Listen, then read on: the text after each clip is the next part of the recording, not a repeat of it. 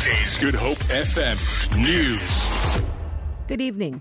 The University of Cape Town has been granted an interim interdict preventing any persons from taking part or attempting to participate in an unlawful protests that may disrupt the normal operations of the institution. The application in the High Court in Cape Town was not opposed. Judge Hayley Slingers has given other parties such as student body Sharpeville TRC and Access to Justice time to apply to be friends of the court in the matter.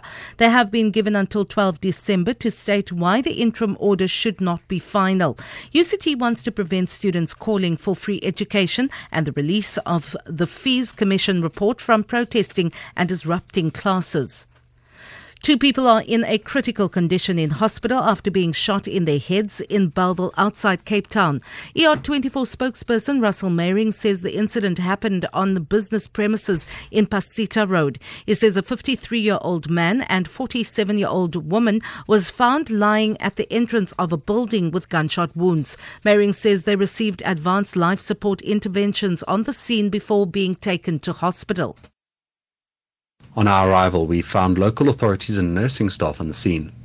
Paramedics assessed the patients and found that they each had sustained a gunshot wound to their heads, leaving them both in a critical condition. Once treated, the patients were transported to a nearby hospital for further care. The exact cause of this incident is not yet known, but local authorities were on the scene for further investigations.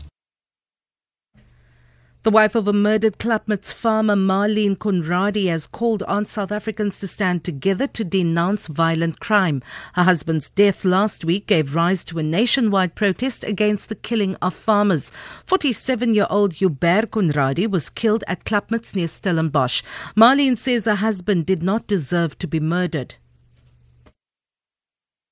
Everything was so unfair, and he was such a good man, good husband, good father, good friend.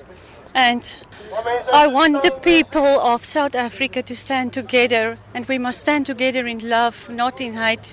We need love in this country, and we need to accept each other, and only with love and the love of God, of course, we will stop the murder and the hate in this country.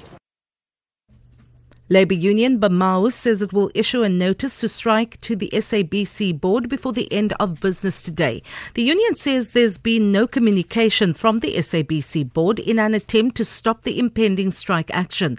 The workers are demanding a 10% increase. Bamau says more than 80% of its members employed within the SABC are in favour of the strike. Bamau President Hannes de Busson. Busy drafting that strike notice to proceed with a strike within the next 48 hours, and that will be served on the SABC.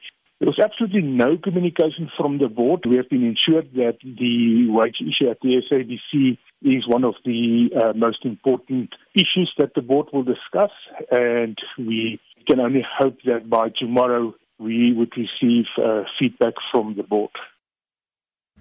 On to economics news. The rand is trading at 14 rand 6 to the US dollar, 18 rand 54 to pound sterling, and 16 rand 33 to the euro. Gold is trading at $1,273, and the price of Brent crude oil is at $60.44 a barrel. For Good Hope FM News, I'm Vanya Kluter-Collison.